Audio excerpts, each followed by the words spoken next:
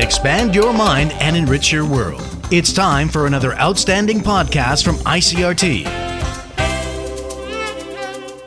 I'm Nancy Sun with the Easy News. The Tai-Ex opened up 60 points this morning from yesterday's close at 16,250 on turnover of 6.4 billion NT. The market staged a technical rebound on Monday, closing up more than 100 points on the back of renewed investor interest in old economy stocks. Taiwan semiconductor manufacturing bounced back from early losses, lending support to the broader market by the end of the session.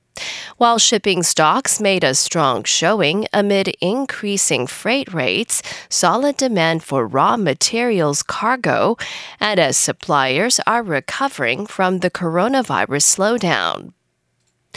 The Air Force says search and rescue teams are continuing to look for the pilot of an F-5E fighter jet following a mid-air collision. The pilot of the other F-5E died in the accident, which occurred off Pingdong County during a training mission. According to Air Force Chief of Staff Huang Zhiwei, the incident took place shortly after the two jets took off from the Taidong Air Base for a routine mission. Both aircraft disappeared from radar some 35 minutes after takeoff over water some 1.4 nautical miles off Shuhai Fishing Port. One of the pilots was located in the ocean some 45 minutes after the collision, but he was pronounced dead at a Taidong hospital. The Air Force has temporarily suspended the operation of all F-5 fighter jets as well as some other aircraft pending a safety investigation. Palau's President Surangel says he has told Beijing that Palau cherishes its relations with Taiwan and that no one should ask the Pacific Island nation to sever ties with Taipei. According to Whips, Beijing contacted him last year after he won the presidential election and tried to convince him to switch diplomatic recognition to China. However, Whips says he told Chinese officials that Palau should be free to choose its friends, and nobody should tell his government that any relationships should be severed.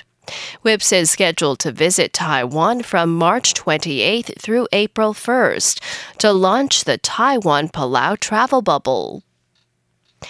In international news, the heads of 9 UN agencies and other officials are demanding a halt to attacks against civilians in Ethiopia's embattled Tigray region.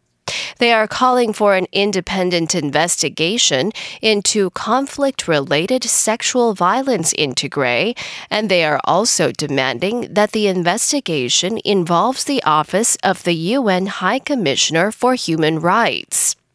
In a joint statement, the UN agencies, a UN special investigator, and 2 umbrella organizations representing non-government groups also called on all parties in Tigray to explicitly condemn all sexual violence and ensure their forces respect and protect civilians, particularly women and children, from abuse.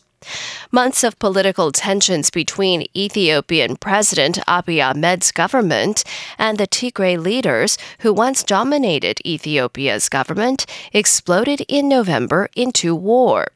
UN Deputy Spokesperson Farhan Haq called the humanitarian situation extremely dire and continuing to deteriorate.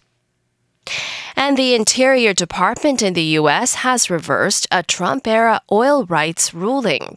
AP correspondent Mike Gracia reports. The Biden administration has withdrawn a Trump administration opinion that would have stripped mineral rights from a North Dakota tribal nation. A memorandum posted Friday by the U.S. Department of Interior withdraws a 2020 opinion that concluded the state of North Dakota is legal owner of submerged lands beneath the Missouri River where it flows through the Fort Berthold Reservation. The new opinion favors the Mandan Hidatsa Arikara nations. The mineral rights could be worth an estimated $100 million in unpaid royalties and future payments from oil drilling beneath the river. I'm Mike Gracia. And that was the ICRT News. Check in again tomorrow for our simplified version of the news, uploaded every day in the afternoon. Enjoy the rest of your day. I'm Nancy Sun.